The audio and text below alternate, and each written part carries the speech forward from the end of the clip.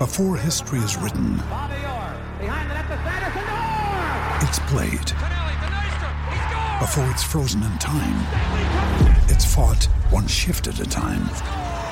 Before it's etched in silver, it's carved in ice. What happens next will last forever. The Stanley Cup Final on ABC and ESPN Plus begins Saturday. Another day is here, and you're ready for it. What to wear? Check. Breakfast, lunch, and dinner? Check. Planning for what's next and how to save for it? That's where Bank of America can help. For your financial to-dos, Bank of America has experts ready to help get you closer to your goals. Get started at one of our local financial centers or 24/7 in our mobile banking app.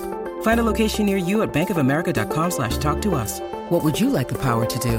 Mobile banking requires downloading the app and is only available for select devices. Message and data rates may apply. Bank of America N.A., member FDIC. Now's the time to save 30% on wedding jewelry, only on BlueNile.com. Make sure your wedding ring is the one with your pick of diamond and lab-grown diamond bands, all hand-finished and graded for excellence. Or surprise her with something blue she'll love for life, like a stunning pair of sapphire earrings. Blue Nile's jewelry experts are available 24/7 to help, from fit questions to style advice. Right now, get up to 30% off at BlueNile.com. BlueNile.com.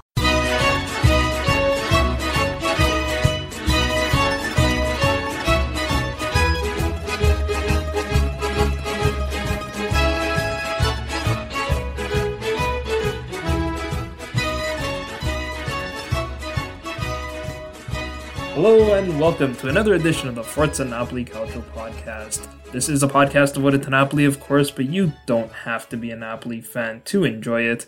If you're a Serie A fan, if you're a football fan looking for the inside scoop on all things Napoli, this is the place to be. I'm your host, Joe Fischetti. Thank you, as always, for joining. We've got a great episode for you today. This was supposed to be a season review episode, but a lot has happened over the last couple of days, so we're going to push the season review a couple of days out, and we're going to focus on the latest news, which was the appointment of Luciano Spalletti as the new manager of Napoli. And then at the end of the episode, we'll talk about the national team selection and Matteo Politano not being picked. I'm joined by a panel of returning guests to help me out today. I'll start with Daniel Russo. Daniel, how are you? How's it going, Joe? Thank you for having me on. I'm good. Thank you for coming on. Gaetano Solazzo, welcome back. What's going on, Joe? Thanks for having me back. I really appreciate it. My pleasure. And Vincenzo Bertillo, how are you? Glad to be back, Joe. Glad to have you. All right, so let's get right into it. We have appointed Luciano Spalletti as our new manager. I think despite the various rumors of the other options like Christophe Galtier and Sergio Conceição, I think by the time this announcement came, we were all kind of expecting it. I've never seen such a large portion of our fan base begrudgingly accept the appointment of a coach, if I could put it that way. Now, there is a large group of our fans who wanted this and supported the decision wholeheartedly, but the majority of the comments I saw from our fans were along the lines of, he wasn't my preferred choice, but let's move forward, or he's not the best option, but let's move forward. What's fascinating to me is that both the pro and anti-Spallettini, if I can make up a word, will use the exact same information to support their respective cases, which I suspect will become more apparent in this discussion as well. Even the pundits seem to be a little bit torn on Spalletti. Chiesa di Totti ran a two-part feature on Spalletti about mid-last year. That's called Where Did It All Go Wrong for Luciano Spalletti? So obviously there's an underlying bias to that one, but it's still a very good recap on Spalletti's career to this point. Be forewarned, it's really long, but they do also have an audio version, so I do recommend you check that out. Vincenzo, you also tweeted about an excellent episode of the Totally Golazzo Italian football podcast that was on Spalletti as well. Those two pundits that were on there are two of my favorite calcio writers, and Gabriele Marcotti of ESPN and James Horncastle of The Athletic, and even they had mixed minds about Spalletti. Marcotti is very much anti-Spalletti, though he did say on one of the more recent episodes of the Gab and Jules show that he does have an open mind to it. Horncastle spoke a bit more positively about Spalletti, so I want to get all of your thoughts on this appointment. I didn't plan it this way, but I think between our three guests, we do span the spectrum of opinions on Spalletti. Daniel, I'll start with you. You are, I would say, among the group of fans who wanted to see this happen, along with Azzurri fan Phil, who we had on a little while ago. What is it about Spalletti that made him your preferred choice? Well, for me, I mean, ever since I've seen him since I was a kid with Roma, he's always gotten the job done with every team he's been on. Yes, he hasn't won a Scudetto yet. I'm hoping maybe we could be the first team that he would win it with, but he's always getting in Champions League spots. With Zenit, he did win 2 league titles, if I'm not mistaken. Although that league's not at the same caliber as the Serie A, I get it, but that's still something to go on his palmares, we call it in Italy. But honestly, I think he's the guy that could get us back to the Champions League, first and foremost. And that's really the most important thing for us right now, because it's 2 seasons now, barring some, from Ceferin, the UEFA president, hopefully he can get us in. But who knows what's going to go on with that. But right now, as of now, we're not in. So, and that's 2 seasons without Champions League football for a team like Napoli, and we really need it badly. So I think that he's our best option to get us back in, our most realistic option to get us back in.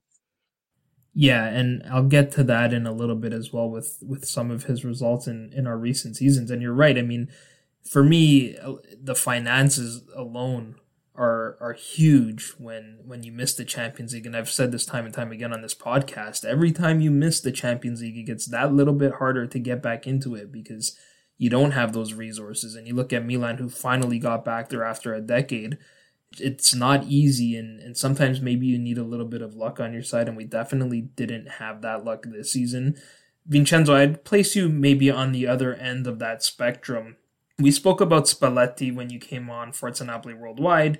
Now, the context was different at that time. Our discussion was about whether you'd keep Gattuso or hire Spalletti, and that was based on the assumption that we finished in the top 4. I think we all kind of recognized if we didn't finish in the top 4, then Gattuso was definitely going to move on. And maybe even if we did, he was going to move on. You made a pretty strong case for keeping Gattuso in that episode. And part of that argument was an argument against Spalletti and some of the reasons why you didn't necessarily want to see him in charge. So are you disappointed with this appointment?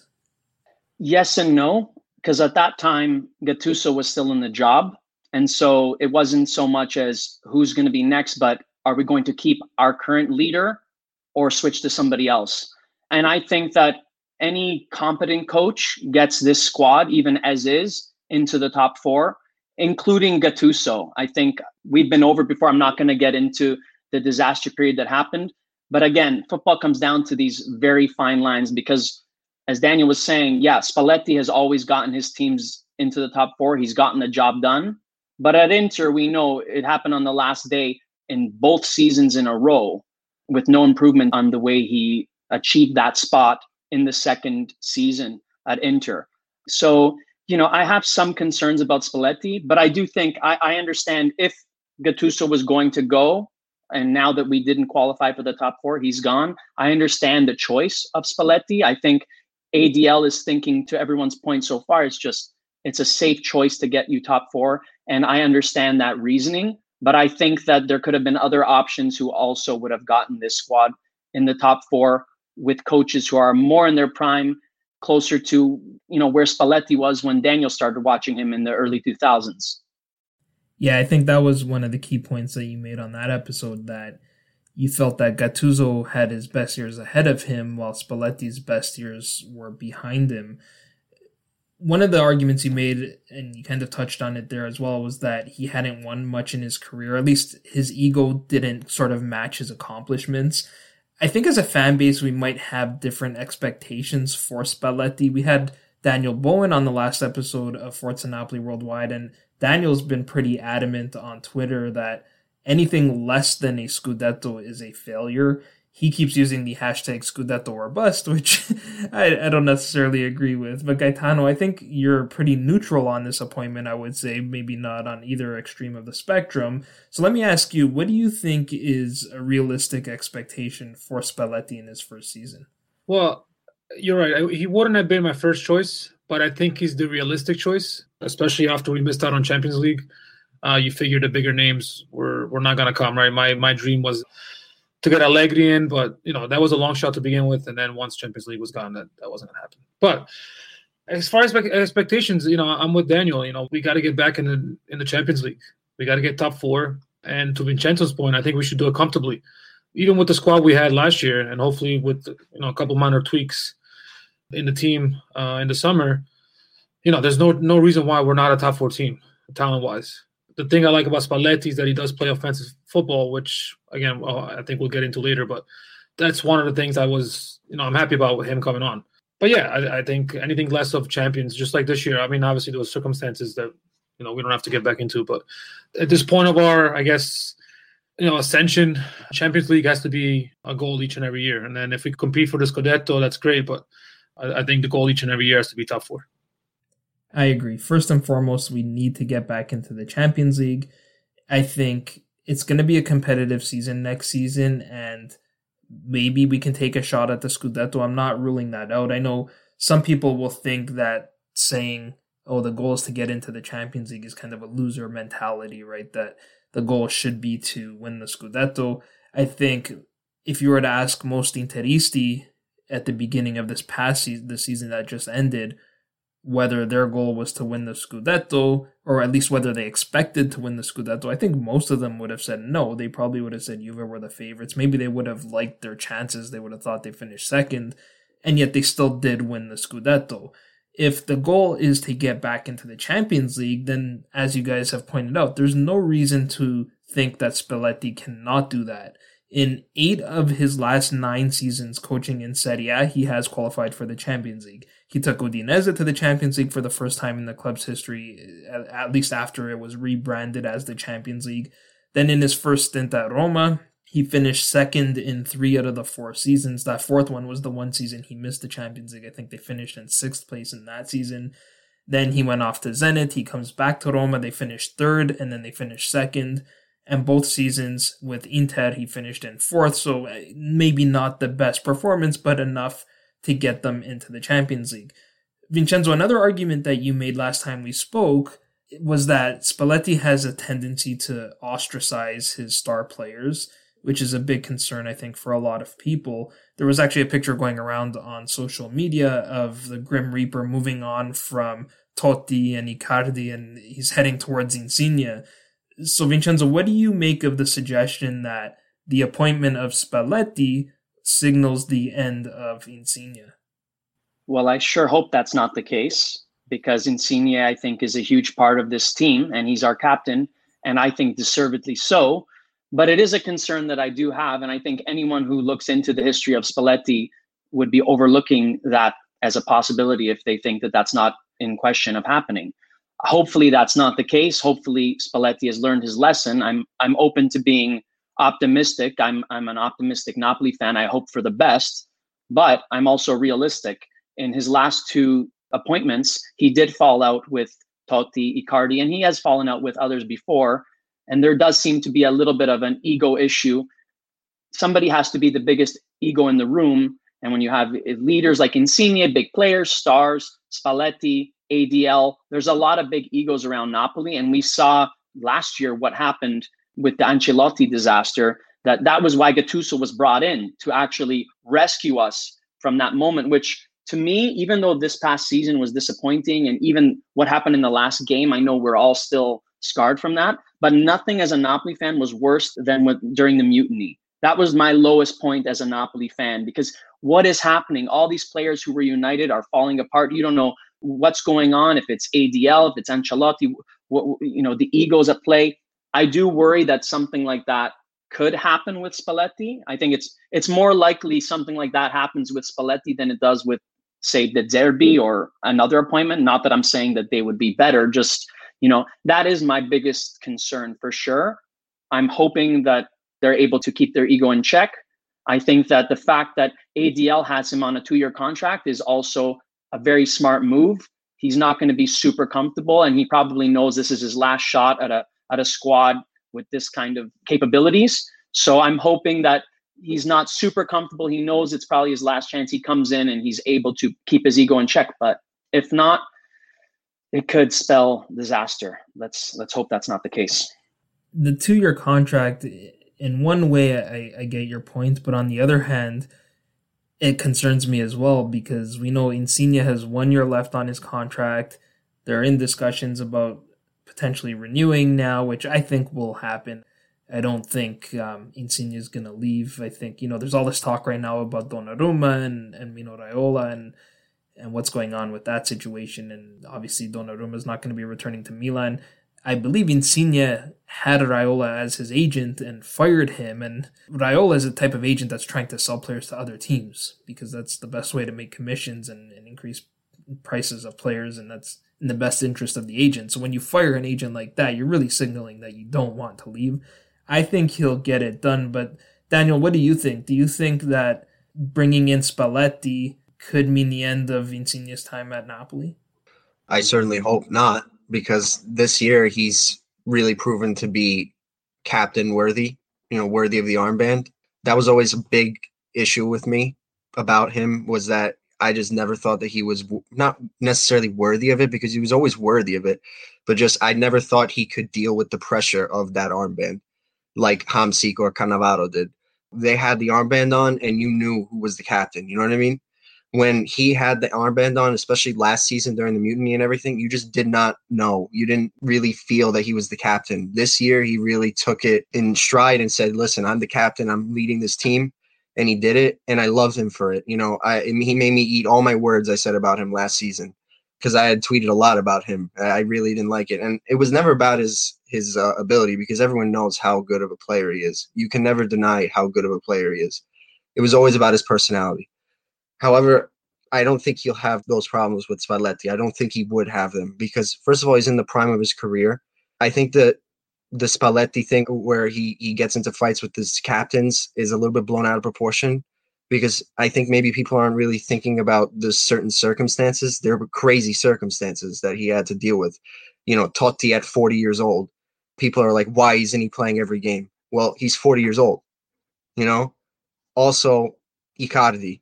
He's crazy. I think the guy's crazy, and his wife is even crazier. That's another issue. So I think, Insigne is usually like kind of mellow, and he doesn't really talk back to the coaches. I don't really ever see him talking back to coaches. So I don't think there would be that problem with him. I hope there wouldn't be that problem with him and Spalletti, because you could tell Spalletti's a coach that he demands the respect of all his players. And I like that a lot. On Insigne's captaincy, I agree with you. I was skeptical about whether he was the right person for that. He was, and still to a certain degree has, his mental struggles. We saw how he struggled after he missed the penalty against Juve in the Supercoppa, but I do agree he took a huge step forward in terms of his leadership.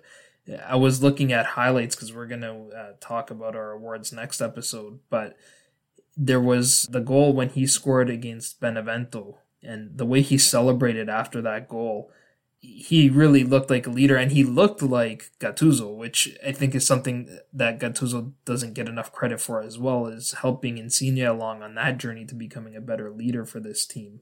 I do agree with you on the circumstances with players like Totti and Icardi and even Igor Denisov for Zenit before that. And I'll get to those stories in a second, but I want to get Gaetano's thoughts on this as well. Gaetano, what do you think the relationship between Spalletti and Insigne will be like? Well, obviously my hope is, like everybody else said, is that everything is smooth, right? I have a little bit of a different perspective on Insigne's captaincy, so to speak. I think we can all agree he's had a pretty thin skin ever since he took over being the captain. And yes, you could say he took a step forward this year with being more of a leader, and remember that there was no fans in the stands, right? And when you hear those whistles, when you hear those boos to San Paolo, Nando Maradona, that's when he really started going to the tank a little bit, and he started reacting against the fans and, not playing up to his best. So I think that helped him be a little bit more calmer this year without having to hear those catcalls. But, listen, we all know there's going to be a rough patch next year where maybe we lose a couple of games we're not supposed to, maybe back-to-back, or maybe even a game in Europa League we're supposed to win and we take an L. And we got to see how they react, right? After that first rough patch, is the team together, or is Spalletti calling players out in the media? Russo made a great point. Totti was 40 on his way to retiring. Icardi's got a crazy relationship with his wife, agent, and everything else. So, there's circumstances and there's context to every situation. But I am a little concerned about Insigne's intestinal fortitude when it comes to hearing it from the ultras and the fans at the stadium, because we all know once they open up those stadiums next year, people are going to be hungry to cheer and boo and clap and chant, because they haven't been in the stadiums in a year and a half. So they're gonna let them hear it. So I'm hoping that that's not the case, but I'm a little bit concerned. We'll see how that goes. I thought even in the Coppa Italia final, it seemed like both sides were very nervous with just a handful of fans in the stadium. Imagine if the place is packed. Let me elaborate a bit on those three star players at each of Spalletti's clubs. The first was Igor Denisov at Zenit. The situation there was that Zenit signed Hulk and Axel Witsel to, I think, triple the contract, the salaries that Denisov, who was the star player at the time, was making. And he publicly made it known that he wasn't happy and he wanted to renegotiate his contract. And so he was sort of banished to the reserve team to train. And Spalletti said, "You'll stay there until you apologize." Now, to me, we're talking about a Russian club in the first place. So I wonder how much of that was Spalletti's choice versus sort of senior management. And even if it was Spalletti's choice, I think there's justification there when you have a player that's complaining about his pay. Then you move on to Totti at Roma, and apparently they did have big flare-ups in the change room, and they went head-to-head. So there's definitely a bit of that ego issue that Vincenzo was talking about. But in that Totally Golazzo podcast, they talked about how James Pallotta, who was in charge at the time at Roma, that was basically his plan. They recognized he was 40, and we do need to move on from Totti at some point. The guy can't play forever. And he was getting advice from Franco Baldini at the time, and they were kind of pushing for that. And Spalletti was the perfect fall guy because he was basically on his way out anyways. I'm surprised he did it because he didn't have to. He was on his way out, but I guess he took one for the team in that sense. So again, whether that was caused by Spalletti or not is up for debate. And then, as you guys have all pointed out, with Mauro Icardi and the whole situation with Wanda and all of that drama. Now, in that case, maybe Spalletti could have handled the situation better than he did, but clearly there were other factors at play with all of those cases. And I don't know much about Denisov, but Totti and Icardi are definitely two huge egos, and you guys have alluded to that as well. And I don't feel like Insigne does have that kind of gigantic ego. I'm actually expecting him to take a pay cut just to stay at Napoli and see his career through there. Maybe, at least the rumors right now are that Insigne currently makes €4.5 million a season. He's asking for 5, which is a pretty modest increase, actually, when you think about it. And De Laurentiis is offering 3.5. Who knows if that's true or not? It sounds like your typical negotiation, and maybe they end up just paying him the same thing. But I think he will stay, and I don't think he'll necessarily have that same type of ego issue. But it's hard to say because, as Vincenzo pointed out, we just had a mutiny, and it's pretty much the same squad, right? Vincenzo, did you want to chime in on that? Again, I like to be positive, so I'm hoping that none of this happens and that Spalletti comes in and has more squad unity than Gattuso. But also, where there's smoke, there's fire. If it happened, a fallout with the star in Zenit, then in Rome, then at Inter, there is a commonality there, and that is Spalletti. Of course, Totti has a big ego and he was older. Of course, Icardi, his Wanda, and all of that. It's a crazy situation. But when you're getting paid millions of dollars to be an elite manager, these are the things that you have to handle, okay? There are big egos. If you guys watch any behind the scenes stuff like All or Nothing, or even these Formula One shows, with these athletes, they're getting paid so much money. They're young guys. Then you have billionaire owners, and okay, ADL's not a billionaire owner, but he comes from a borderline aristocratic Italian royalty family as far as the cinema side of things, with the De Laurentiis family and what they've done for Italian cinema and all this. These people have huge egos. So when you're a manager, you have to be able to keep both your ego and everyone else's in check. I know it sounds impossible, but that's why you get paid the big bucks, right? That's what I think. So hopefully, like I said, the time off and the fact that this Napoli squad is probably one of the best squads he's ever had although maybe not within the context of the league. But currently, I think it is one of the best squads he's had. It's probably his last chance, as I said. So I'm hoping, fingers crossed, for positivity. But there are some warning signs, and it's harder to be anything beyond cautiously optimistic. Yeah, what's interesting, though, is that his salary is actually fairly modest. I don't know if I was expecting it to be higher, but $3.5 million, I think, is what's being reported. You know, Gattuso was, I don't know, 1.5, 2 million. So it's maybe double Gattuso's, but not that much. I think most of the options we would have brought in would have probably been in that price range. But you're right. Nonetheless, he's getting paid millions of euros, and it's his job to manage the squad as it was Ancelotti's, and he didn't get it done either. So we'll see how this goes. He is a bit more of a hard-nosed type of manager. Ancelotti was very laid back. We know how Gattuso is. It sounds like Spalletti is more on the Gattuso end of the spectrum there. One thing that's clear to me in the research that I've done is that there are plenty of pros with Spalletti and there are plenty of cons. So I'll go around the table and I'm going to get you guys to each give me one pro of hiring Spalletti and one con of hiring Spalletti. Gaetano, I'll start with you. So the pro I'll give is, again, I mentioned this briefly earlier. I really like the brand of football that he plays. You know, his strikers have always done well. They score a lot of goals. So I'm hoping that Osimhen takes that momentum that he started building at the end of last season and just picks it right up. He's not afraid to press high, quick passing, triangles everywhere in the field. You know, I don't want to give you a technical breakdown, but I don't want to bore the audience to death. But he plays offensive ball. He's not afraid to attack. He's not afraid to take chances. So I love that about him. That was one of the things that kind of brought me on board. The more I looked at the way his teams played, the closer he got to his appointment, I was like, all right, let me go back and look at some of the stuff. And it's really, you know, listen, it's nice to see. It's nice soccer. It's going to be fun to watch. And with our team, I think it fits the roster really nicely, which is nice. My con is this time away. You know, 2 years may not seem like a lot, but things change in sports in general, right? Quickly. And 2 years is a pretty long time. And he hasn't done much. You know, I know people joke around that video on Twitter when he's feeding the geese or the swan or whatever that thing is, and then he's Biancaneve, and then you know, he's petting the horse and the whole thing. You know, when you lose a little bit of that edge, a little bit of that fire, and then you get thrown in and you got to pick it back up. At a piazza like ours in Naples, we know that, you know, it gets fiery really fast. Like I said, a couple of bad results, and then all of a sudden the tide turns. You know, and there are expectations. So that's my concern, is this time away from the training ground especially. And, you know, hopefully he hasn't lost a step. That's my concern, that he's lost a step on the way.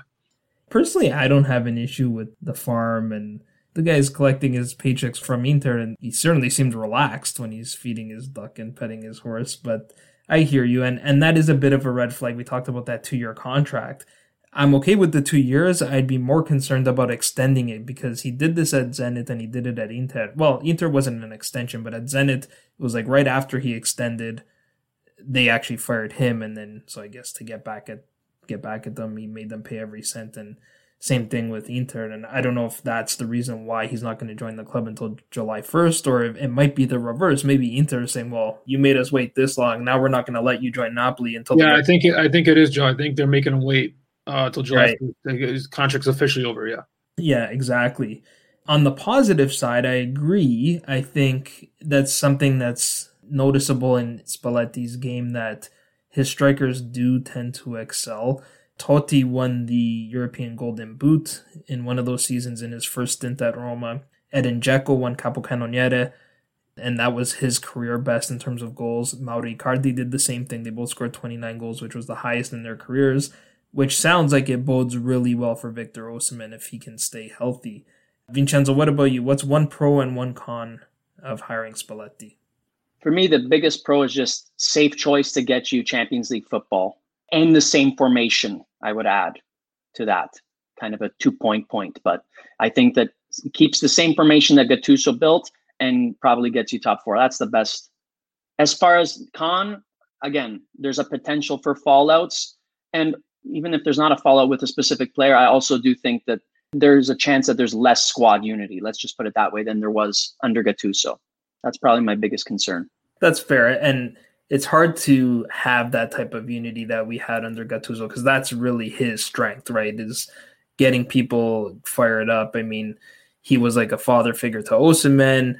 A lot of players ran straight to Gattuso to give him a hug after they scored goals. He was a hard type of disciplinarian, but it was tough love at the end of the day, and the players felt that they wanted him to stay, at least according to the reports. Again, in the Silencio Stampa, you don't really know what's really true or not being reported.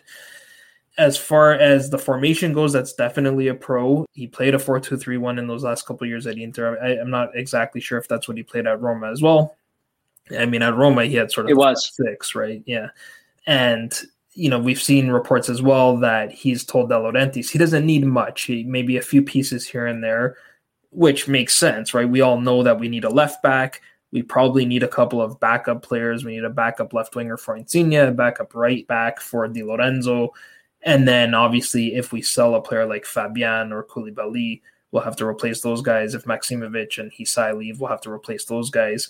So it doesn't sound like he's asking for a whole lot. And that was another point that was made on the Golazzo podcast. Marcotti made it that, in a way, Spalletti has done better when he's under pressure and when he doesn't have enough resources. He seems to struggle a bit more when you give him more. And I'm actually a little bit concerned about that because we have an abundance of talent on this team. There's no denying that. So I do wonder how that's going to play out. Daniel, I'll give you the final word on this one. What's one pro and one con for you of hiring Spalletti?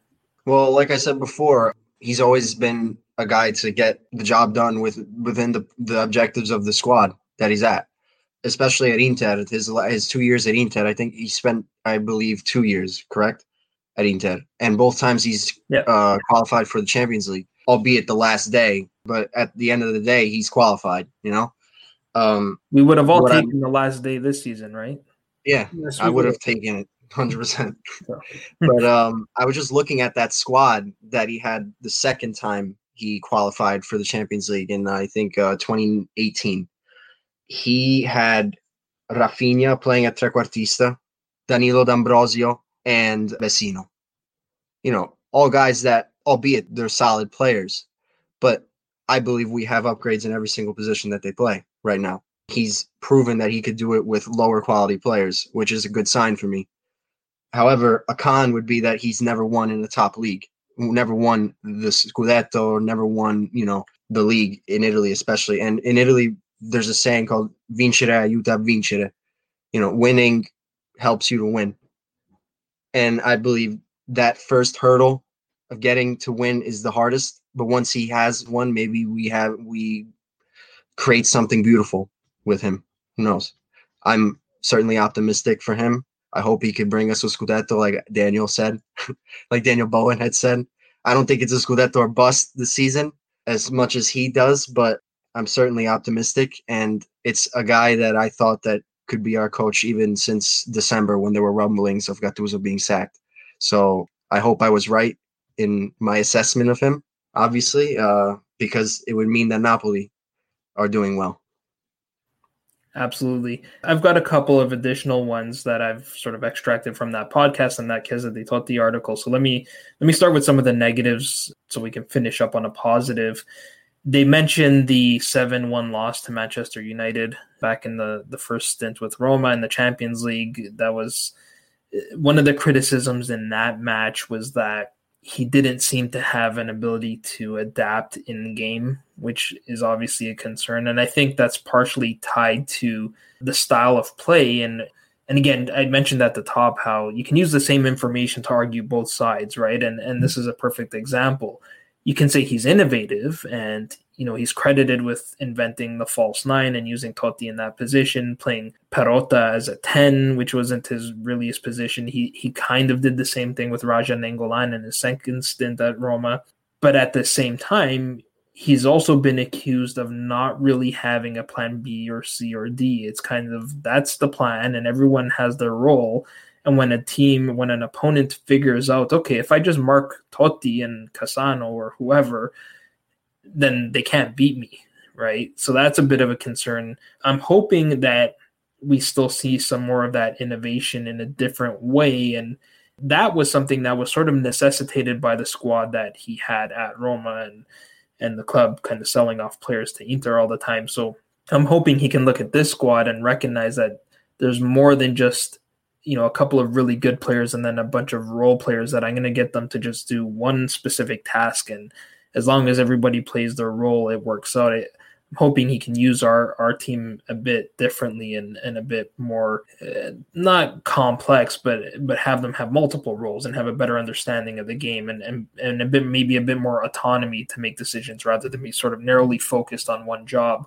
Another criticism was in his sort of antiquated training methods. He's known for these 11v11 training sessions, and Spalletti uses the race car driver. Vincenzo, you mentioned Formula One, so there's a good segue to that the analogy there, he uses a race car driver's analogy to defend that methodology, and he says that the reason a race car driver doesn't just sit on his chair with a steering wheel on his couch, instead he goes and does test laps on the track, is because that's a better simulation of reality than sitting on the couch. Now, that's a bit of a dated analogy, because I think these days the technology in Formula One is so good anyways that they really do just sit on a chair and practice. But I think I take his point. He's also criticized by Chiesa di Totti of sort of lacking grinta, which is obviously something Gattuso had, sort of lack of a winning mentality. That's obviously a big concern with the mentality of our players. But again, taking the flip side,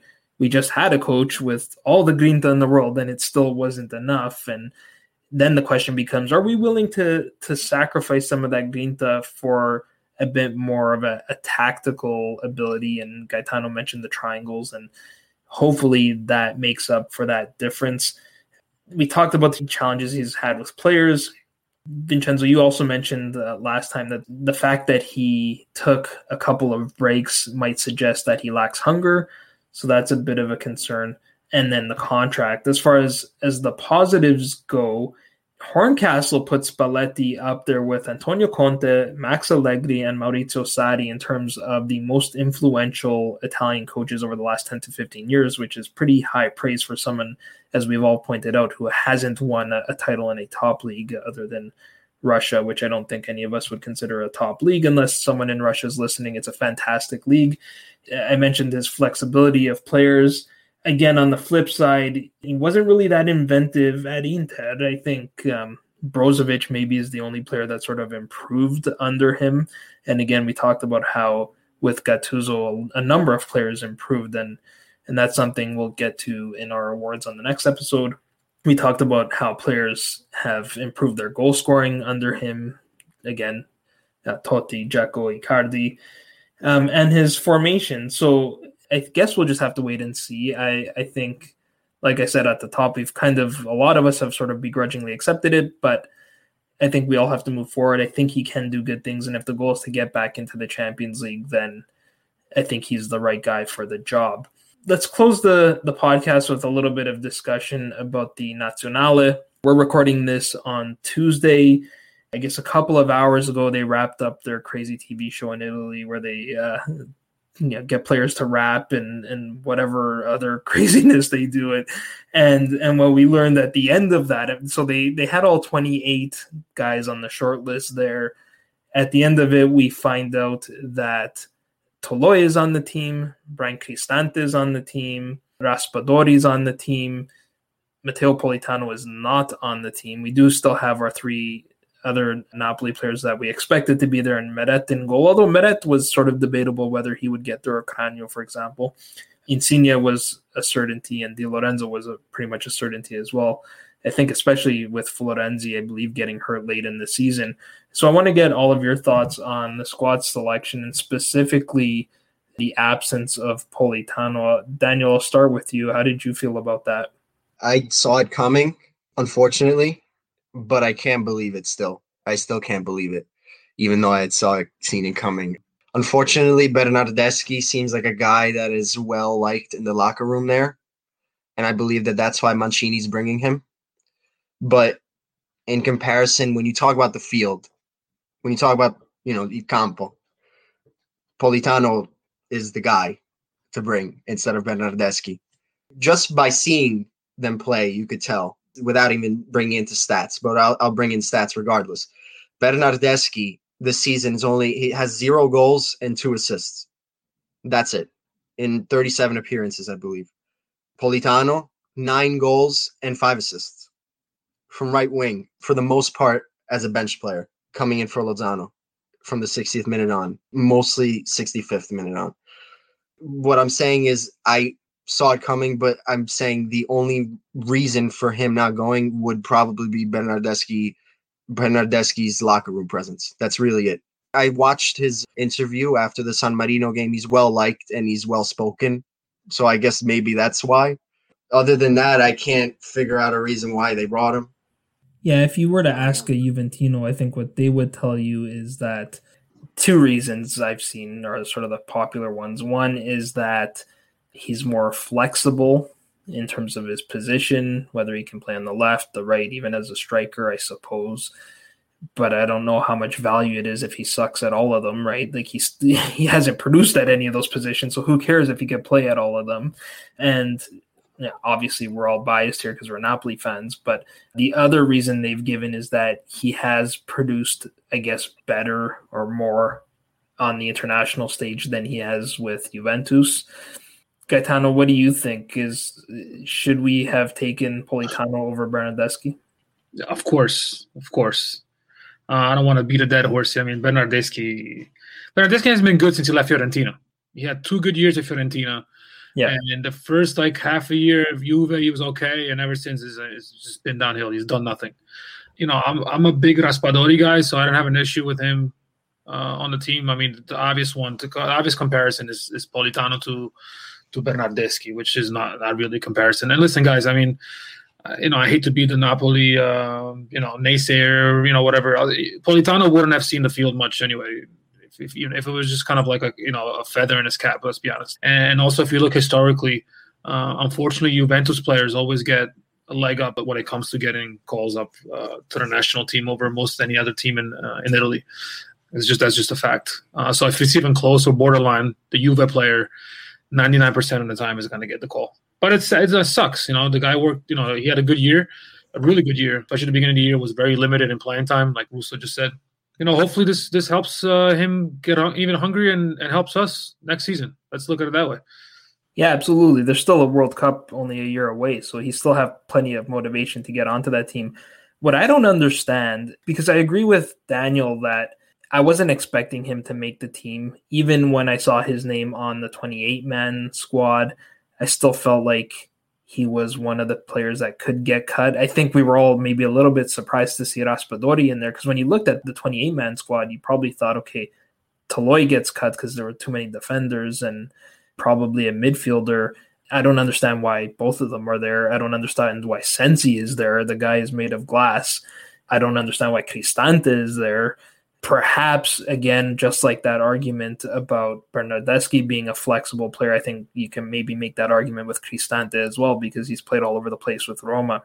Vincenzo, I'll give you the final word on this one before we wrap it up. Well, I obviously have the same opinion, so I won't go over it in depth. All I want to say is one thing that we're forgetting about. Di Lorenzo is going to be the starter at right back now that Florenzi is out of the picture, and we know Insigne is going to be starting. So Politano has proven to link up very well with Di Lorenzo and well with Insigne. And you have a guy you can plug in there that is going to meld well with 2 of your starters who are guaranteed. So that's another reason why, for me, Politano should have been there over Bernardeschi, even putting aside the statistics. Also, the argument that Bernardeschi's done better for the national team, it's because he's been given an opportunity, right? He's played a lot more. So if you call up Politano, give him a chance. Then if he flops, then fine. You can say Bernardeschi's done better. But until he's given the chance, I just don't see it.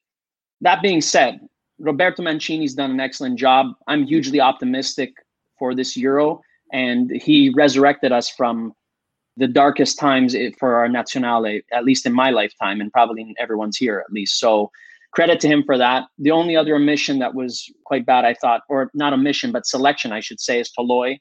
I mean, I don't know what that guy's doing on this squad. It doesn't make any sense to me other than just to have an Atalanta guy there. If you were going to call another defender, I think Mancini deserved it more, especially given the fact that we've seen him play defensive midfielder. You have a guy who can maybe, be a little bit versatile. I don't think either were needed, but if you're going to bring one, I would have brought Mancini. For the midfield, yeah, Sensi is probably the one just because he's fragile, but I think maybe he's just thinking, if something happens to Verratti, Sensi is the closest to Verratti as far as pure creativity from the midfield and that kind of sleekness and stuff. So maybe that's why he's there. And Cristante, I think it's mostly just because if someone like Barella gets hurt, it's some muscle in the midfield. That's all I think. I love the point about that chemistry between Politano and Di Lorenzo. I think that's a perfect reason to have him there. But I also agree. I mean, Mancini's done really well. He's given all of us a lot of things to look forward to. It's not going to be an easy competition because there are other very good teams, France and etc. So hopefully, we'll put our trust in Mancini and hopefully he made the right decisions. And like I said, if he got it wrong with Politano, hopefully he brings them to the World Cup next year. So we're going to wrap it up there. I want to thank everyone in our panel for joining me today. Daniel, thank you so much for coming on. Thank you so much for having me. It's my pleasure. Gaetano, thank you. Thanks as always, Joe. Appreciate it. My pleasure. And Vincenzo, thank you again. Thanks, Joe. Anytime. We'll talk soon. Absolutely. Actually, we were going to talk very soon. Before I get to our next episode, you can find all of our guests on Twitter. Daniel's at DRusso2235, Vincenzo's at Vinbertillo, and Gaetano's at Solazzo_1310. Like I said, we will be back in a couple of days to do our season review episode and our first ever Forza Napoli Awards. You can find me on Twitter at Joe_Fischetti5, and you can find the podcast on Twitter, Instagram, and Facebook at Forza Napoli Pod. I have a couple more episodes to go before we officially close the season. We're basically going to go until the end of the Primavera campaign, which still has hopefully 2 more games left if they can win their semifinal in the playoff and then get to the final. But I will talk to you again soon. Until then, I'm Joe Fischetti. Forza Napoli sempre.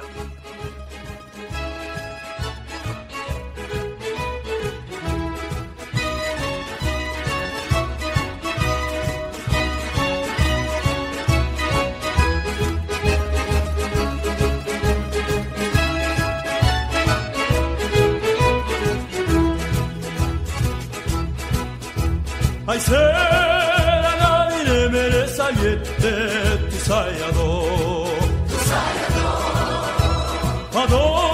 sto cuore ingrato chiudi spiette famene un po' adò lo fuoco coce ma si fuie e lascia sta e non te corri appresso non te struie sulla guarda Yamma, yamma, yamma, yamma, yamma, yamma, yamma,